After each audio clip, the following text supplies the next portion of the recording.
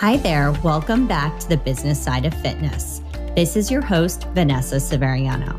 Each week on the show, we'll highlight fitness industry experts to learn about their personal journey and unique perspective. Through these conversations, we'll learn all about what it really takes to succeed in fitness. This show is brought to you by Vanessa Severiano, LLC, specializing in fitness and wellness business development for impactful brands. The time has come to start the show. Everyone's got a story, and now it's time to hear from this week's guest. Let's welcome to the show, Debra Strougo. She's the founder of Row House, which she and her husband launched in 2014 with the intention of scaling. Today, that dream has been realized with close to 100 studios locations opened and about 300 studios committed to after a bit over 2 years of franchising. Wow, that's a lot of studios. Welcome to the show. Thank you, Vanessa. So excited to be here. I'm really excited to be here talking to you because actually we have some similarities. I was digging and doing my little investigative research on you, Debra, over the last couple of months when I was, looking at podcast guests. And actually we have some similarities. First of all, you went to Binghamton. I'm also a SUNY girl. I went to Geneseo. Oh, I didn't know that. Wow. Yeah. And around the same time, I was there from 97 to 2001. And then I saw that you were at Crunch in the early 2000s, which I was too. Well, that's probably why your name sounded so familiar to me. We are OG Crunch New York fitness people. That's so funny. What clubs did you teach at? 33rd, right? 33rd and 3rd. The one on the west side, 38th. So we probably know some of the same people. Like I was just thinking about that. I'm like, oh my God, Janet Woodfin, if you're listening here. Of course. Janet, yep. Shout out. So you worked with Donna Cyrus, right? Of course, yes. Donna Cyrus. Yeah. And I need to talk to Donna actually, or somebody, because I remember back in the day doing fitness videos with Andrea Bandos. And I just saw today with the Apple Fitness launch, it looks like they're using the same set that they were using back in the day when we did those crunch videos and self videos out in LA. So I'm curious if that's the case. It's so funny. It's such a small, incestuous world in the fitness industry. And that's why I always tell people, never burn a bridge. You never know when you're going to come across somebody that you used to work with or somebody that knows you. Like, even though the fitness industry is big, it's also kind of tiny. So great. Debra, let's digress a little bit here. And how did you get started in the fitness industry? I got started because I went to a well-known high school in New York City. I was born and bred in New York City, and I went to the Bronx High School of Science, which was well known for its academics, but not well known for its sports or any sort of athletics. There were no fields or any of that. And so for athletics or for activity, my friends and I, we all joined New York Sports Club on 86th Street in Manhattan and took step and slide classes. And I think this was even pre-body pump. So that was basically how we were active after school. Ultimately, I really wanted to be a step instructor. And so when I went to SUNY Binghamton, I bumped into a girl who I knew from back in the day at PS 158, my elementary school, that had become a step instructor at SUNY Binghamton and convinced me, as did my boyfriend at the time, who kind of challenged me, that, I should go out and get my AFA cert because it can't be rocket science to teach a step aerobics class. Well, to be honest, I think it's actually pretty hard to teach a step aerobics class. I never really figured it out. So I ended up teaching spinning and cycling, as we discussed, for Equinox, Crunch, New York Sports Club, all of those gyms for many, many years, just as a side hustle to my normal kind of day job that I had at the time in publishing. Because it was really fun. It kept me accountable. To teach a class was to show up for a class. You were not going to have 30 people sitting in that room waiting for the instructor and be the one that didn't show up for it. So that's kind of what got me going. I loved making my playlists. I loved creating my mixes. And I loved, the feedback, that instant feedback that you got from the room when people were doing the activity that you said they should do. It was just great. Oh, it's total magic. And anybody that thinks it's easy has clearly never exercised while giving instruction into a mic. I thought that it was pretty easy too. And I got my Johnny G spin certification and became a spin instructor also at Crunch. And I remember my first class being like so out of breath because I was taking the class and teaching the class. And it's so hard. Yes. Not only that, but obviously being the leader, the energy, thinking of a million things while trying to get that energy going. So at what point did you kind of take that side hustle and decide like, okay, I want to position this into a career. There's something more for me. Well, you know what? Also, Vanessa, I was just going to mention, it develops such thick skin, right? When you're the instructor up in the front of the room and somebody gets up and they walk out, or, the different things that happen during teaching that class while you're doing all of those things, I think it really develops such thick skin, and it developed a lot of confidence for myself, which I think goes to your next question. When did I decide that I wanted to make it into more? I kind of always, wanted to pursue fitness. We mentioned Donna Cyrus, she was one of the people at Crunch who kind of picked me up amongst others. And, all these names, Marie Forleo, right? We all went out and we did our fitness videos and we did our press. And there was just so many different things. We did walkathons for Avon in the park where we would let up, a group of 3,000 people. And when I said, hey, stretch to the left side, that whole mob of people that was there before dawn to do this amazing walkathon in New York City stretched to the side. So there was just so much magic, as you said, around fitness and around helping people and around helping people's lives. And I couldn't really understand why the only real opportunity at the time was to work for a big box gym, right? So I wanted to bridge fitness and business together, but I would have had to be a group fitness manager or a general manager, climb that ladder at Equinox or one of the other gyms. And that, I don't know, I think it was not entrepreneurial enough for me or not disruptive enough for me. And so I started to just kind of go out on the side and look for some different things that I can do, different ways to bridge fitness and business together. And really, this was in like 2005, and there wasn't so much out there to do. So I think that's when I started to think about how I could do my own thing.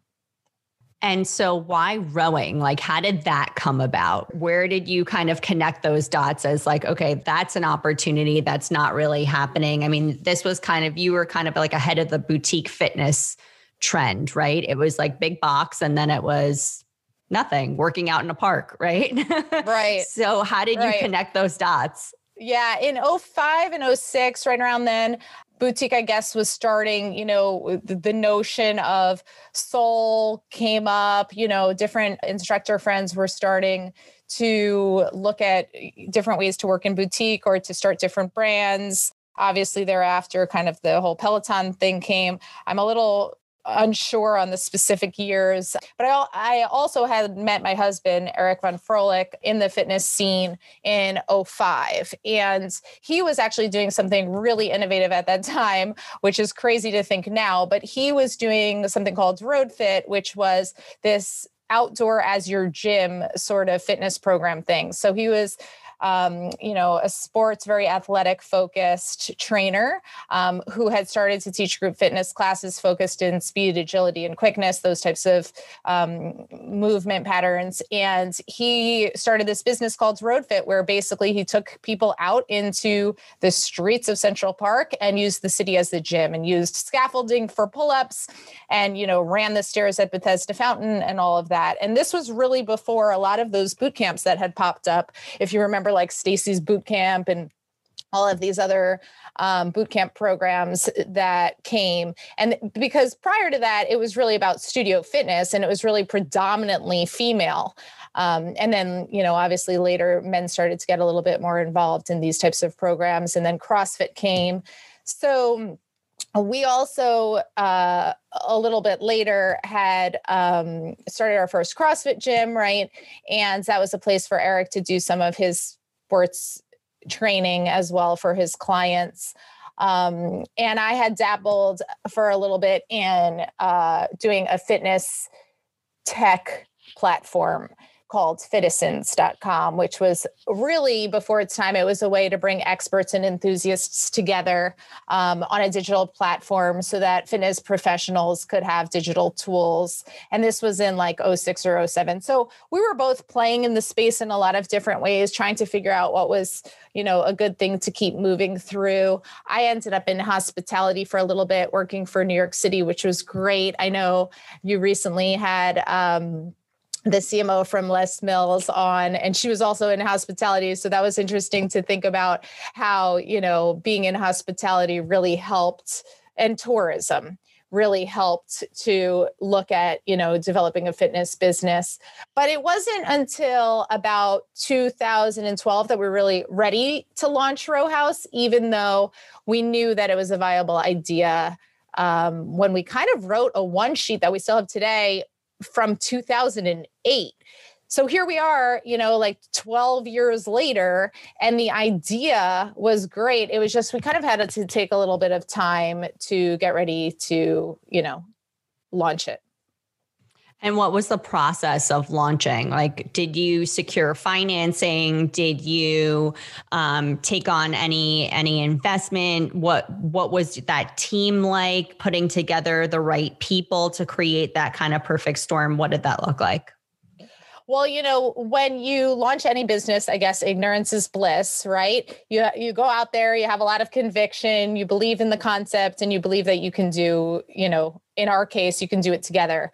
We self-funded it. We really self-funded Row House. We had gotten some operations experience in starting EVF, which was a CrossFit gym on the Upper East Side. And we knew that knew now how to, do brick and mortar. We knew how to do payroll. We knew how to make sure that the lights were on. We knew how to do a simple build out. We had looked at all of the tools, the vendor tools from the Mind Bodies of the world to all of that, get all the insurance. We had figured some of those things out already on our first business. And so for the second one, we're like, okay, we're going to create now a second brand, a totally different brand. And we're going to self-fund it because our first one was working out pretty well. So why wouldn't we do a second one? So we launched a second brand at the exact same time. The real goal was just to get more people fit. That's really all it was, that there was this notion that cardio was pretty limited to spinning or cycling. Obviously, we had taught a ton of cycling classes, so we had been a part of that cycling craze. I was also Johnny G certified. And by the way, I had bumped into Johnny G now a few years back, I think at URSA. And Johnny G was like, oh, Row House people, this rowing thing, this is so great. After all my years on the bike, I just need to tell people that they need to go out and get rowing too. And I have that testimonial. And that meant so much to my husband and I, because obviously we were Johnny G aficionados. So I think, again, we kind of had the conviction. So we went out, we self-funded it. We believed in it. But of course, when you get your doors open and you're doing something new and you're trying to get people who have never gone on a rowing machine, or even people who have used a rowing machine in a completely different fashion than you're intending to use it. It's a long road. You deal with a lot of doubt, and you have to just stay the course and stay the conviction and remember why you started. And, that's really, I think, over the course of time, what we focused on, and also just proving the model and figuring out how to speak to people better, how to get people to love it in less time, right? 8 classes in, and that's when they decide that they like it. You can't do that. You need to shrink that window so that they want to come back, and that any person that walks through the doors wants to stay with you for a long period of time. So, the road was long. I mean, the studio opened in 2014, our first studio, and we self-funded until 2017 when we did a partnership with Exponential to scale through franchising. And that was primarily because we knew it would be our quickest way to really continue to pioneer that rowing market and get more people on the machines for a great workout. Right. I think that's every entrepreneur or founder's dream, right? To start something and then take it to scale, either, through a great strategic partnership. So did you pursue that partnership, or did you just garner attention throughout the fitness industry? We did garner attention throughout the fitness industry, also through Concept 2, which, is really the original maker of the rowing machine. And they had watched what we were doing, and they were kind of sharing throughout their global network that, Debra and Eric knew what they were doing, and we were the people to watch and stuff. They were huge supporters and great partners as well over the course of time. And so people would come through, different investors. We did have 3 different potential partnerships lined up. One was to do a technical route where it would have been, direct to home with our brands. One was to do a corporate owned studio path. And then the third was obviously this franchise path that we decided to do.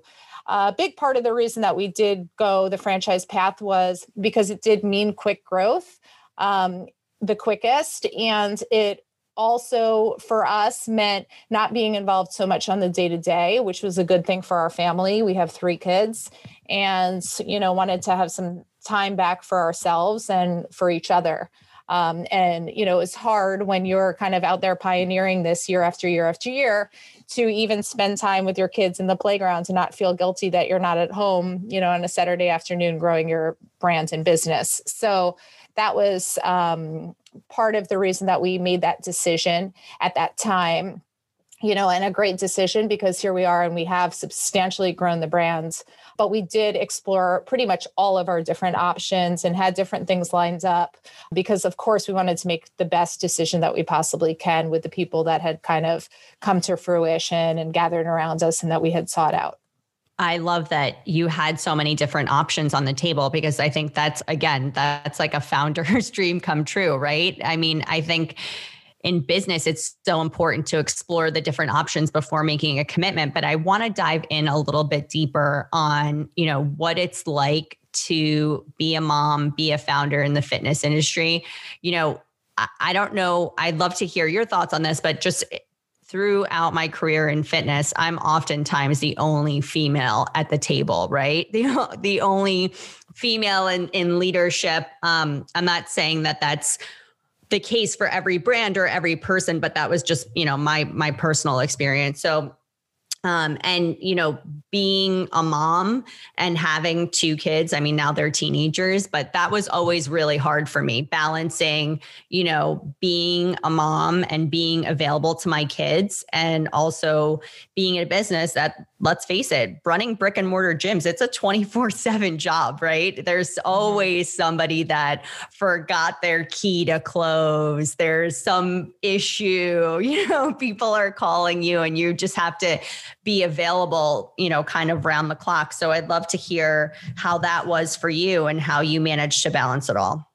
Absolutely. I know. Yes, it's a lot. I had a boss when I worked for New York City and Company in the tourism division of New York City, who said to me, she was a mom, and she said, Debra, the bottom line is when you are working full time and you're a mom and you're a wife, and you're a daughter, you're always going to be pissing somebody off. So it's kind of a question of, who you're going to piss off at what point, and you just kind of have to keep cycling through. And I remember thinking, wow, that's really bleak. I mean, wow, I don't want to live my life always pissing off somebody that I care about. But I think that the point was that you have to have compassion for yourself and understands that you can't be all things to all people at all of the time. I try to be extremely present for whoever I'm with. I'm sure people will say that there have been times I haven't been present for them, but that meant walking in the house, turning off my phone, putting it away until after bedtime, logging back on afterwards. That meant when I was sitting at a meeting with my staff or, team, making sure that I was super present, not focused on other things. A lot of times it meant when being in the studio, only being there when I was able to be present for the studio and not when I was trying to do other work and, hiding away. And it used to be a joke, like, what did people think I did during the day if I was hiding away? Did they think I was getting my nails done? Because there's so much work to be done behind the scenes when you're growing your own business. And I think the other thing also is that, at the end of the day, the idea is that you have to be willing to hire a team, even though it is expensive. And I think you even posted something about this, Vanessa, recently. Like, you can't scale unless you put trust in other people. You just can't. And you need other people on the front lines, because otherwise you just get bogged down by all the stuff that you hate and you can't do, or, just clogs your creativity. And that's scary, right? Because you're promising somebody a job or some, compensation or something like that, in hopes that, it all works out. But that's also where it comes back to, knowing your mission, knowing your vision, making sure that anybody that you're bringing on to kind of your team is with you, right? Because if they're not, and listen, we've all made mistakes and hired the wrong people. But ultimately, when you find those people that are with you, you can go out and you can do it together. I've been really fortunate, I do think, over the course of my career. And maybe this is because I really have done much of it out of New York City, but to be surrounded by a lot of strong women, women mentors, other women, brand founders out of New York City. There are a lot of us women, I think, in the fitness industry, more so maybe in boutique, maybe in New York, than it does feel like there are in some of these other fitness brands, because I have heard people saying that, it's predominantly male. And I've seen that certainly, in some of maybe the bigger boxes as well.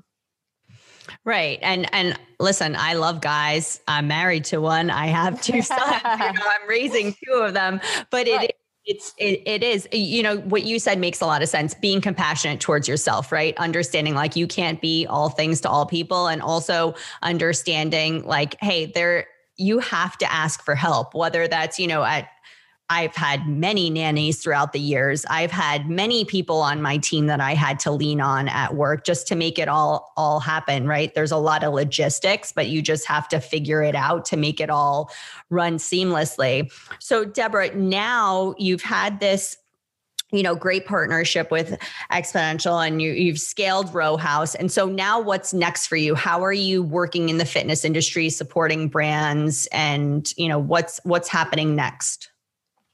Yeah, well, I'm thinking that through. I think something that I've always loved to do is kind of find a white space opportunity and go out after it. And even in my corporate experience, that's what was happening in those types of businesses. We were really, disrupting, differentiating, figuring things out and going out after it. And I think that's what's kind of also given me some of the conviction to do it when on my own. So I'm getting the itch, I'm eager. I have an idea and something that's kind of pretty groundbreaking. And I'm figuring out now if that's that leap I want to take.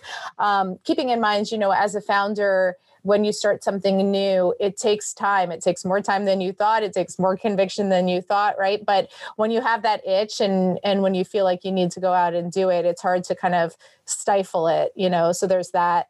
But really, at the end of it, is what I'm the most passionate about is building brands. And, I'm looking at some different ways that I can help others, support others in the brands that they're building, because we do have a lot of exciting things going on in the fitness and the health and wellness space. And at the end of the day, you really need to just know your customer, target that customer, go out with a really, really strong value proposition, and make sure that that's heard through every single touch point within your business, right? So whether it's in your client-facing content and communications, whether it's your training protocols for your staff and your team and your business, whether it's in your investor decks, whether it's, your partnership materials to bring on the right partners. I'm really, really passionate about making sure that we as founders or business leaders are speaking our best language and firing on all cylinders with regard to what our brands and our value proposition is if we want to go out and just further these businesses and take them to the next level. Because ultimately, in health and fitness, we know that this is passion driven, right? We're helping people, we're helping them live better lives. And so all of these businesses should be successful. We just have to make sure, that we're as strong as we possibly can be as we go through the day-to-day work.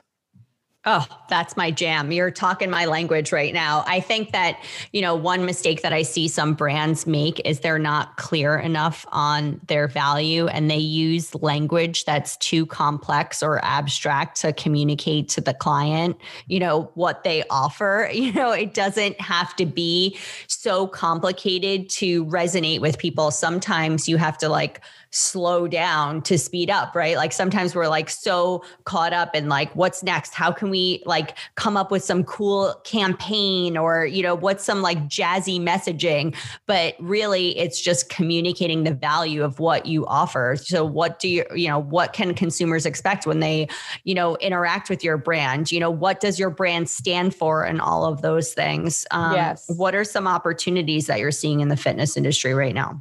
Yeah, absolutely. To your point, I mean, there's a brand that I kind of caught on to that I love. I love the idea. I love the logo. I think it's great, but I signed up for their newsletter and every single thing I'm getting for them is so promotional. It's really promotional. They're not really nurturing me as a client. They're not using content to tell the story and to make me more interested in their product to buy it for maybe the full price, right? They're just shoving promos in my face. So I think, to your point, when you have a strong value proposition and when you stand out there and you're standing on it, then there's just so much more that a customer wants out of it and believes that it'll give back to them.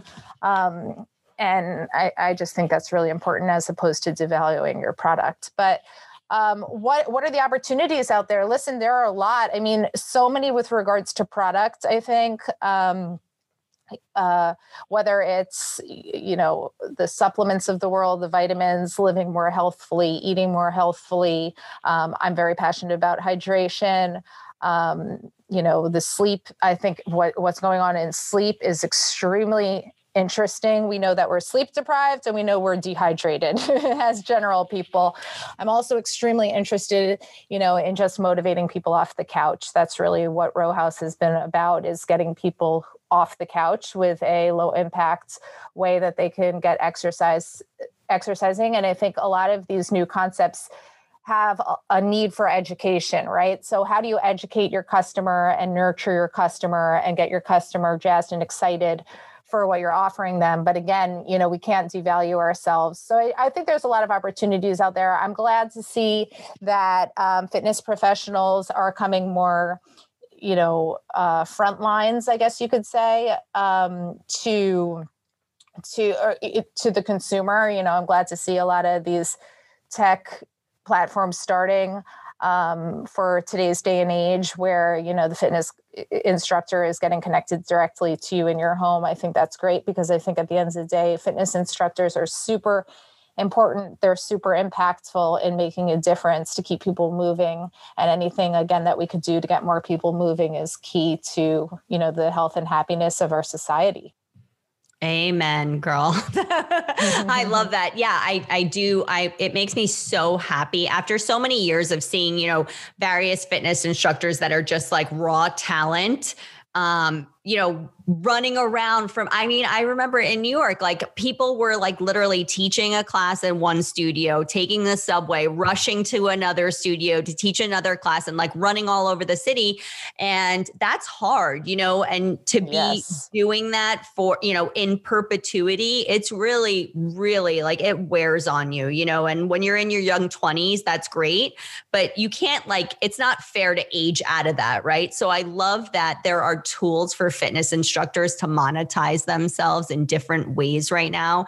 It makes me so happy to know that there's just options like we were talking about earlier, right? You can have a combination thereof. You can have your direct to audience offering and then be in club as well. And then I also, Debra, loved what you were talking about with getting the newsletters and having those just not resonate with you. I think, one thing that I always talk about is I hate freaking discounts. I hate discounts. I'll say it again and again. I think, when you're communicating to consumers, it's like give, ask, right? So you're not everything is offer driven. Not everything is like, okay, well, what promo code can we give today? Like that just devalues your brand. Like you were saying earlier, there's other options and other ways to communicate to consumers by educating them, by building value and explaining what makes your brand unique.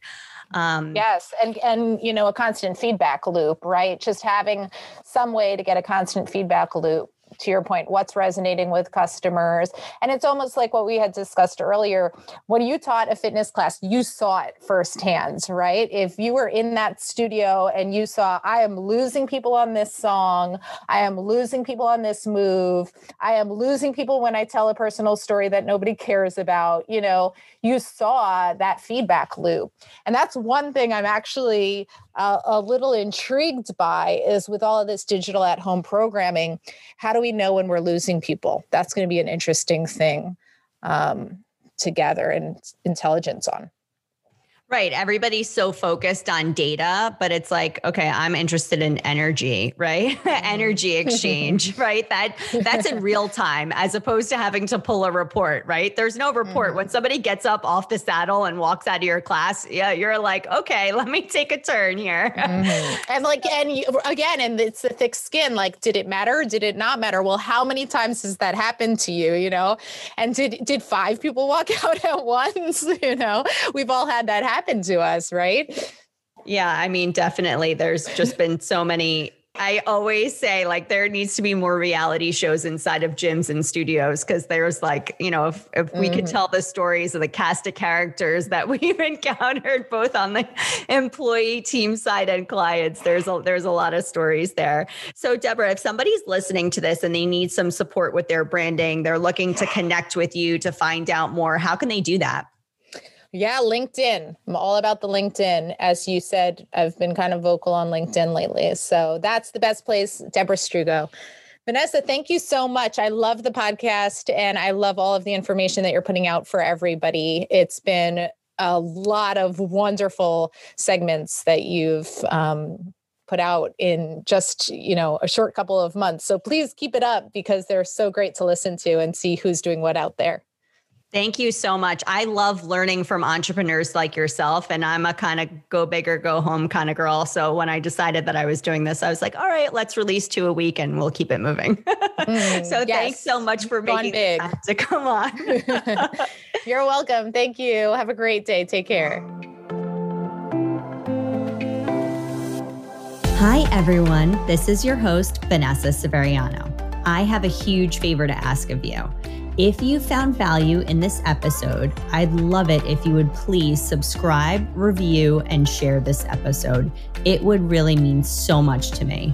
I truly love connecting with fitness and wellness experts, so if you'd like to be on the show or are looking for help in your business, definitely drop me a line and connect with me. You can find me at hello@vanessaseveriano.com or my social media handles. Since my last name is not the easiest to spell, I'm going to go ahead and make it really easy for you and link my contact details in the show notes. Thanks again for listening. Catch you on the next episode.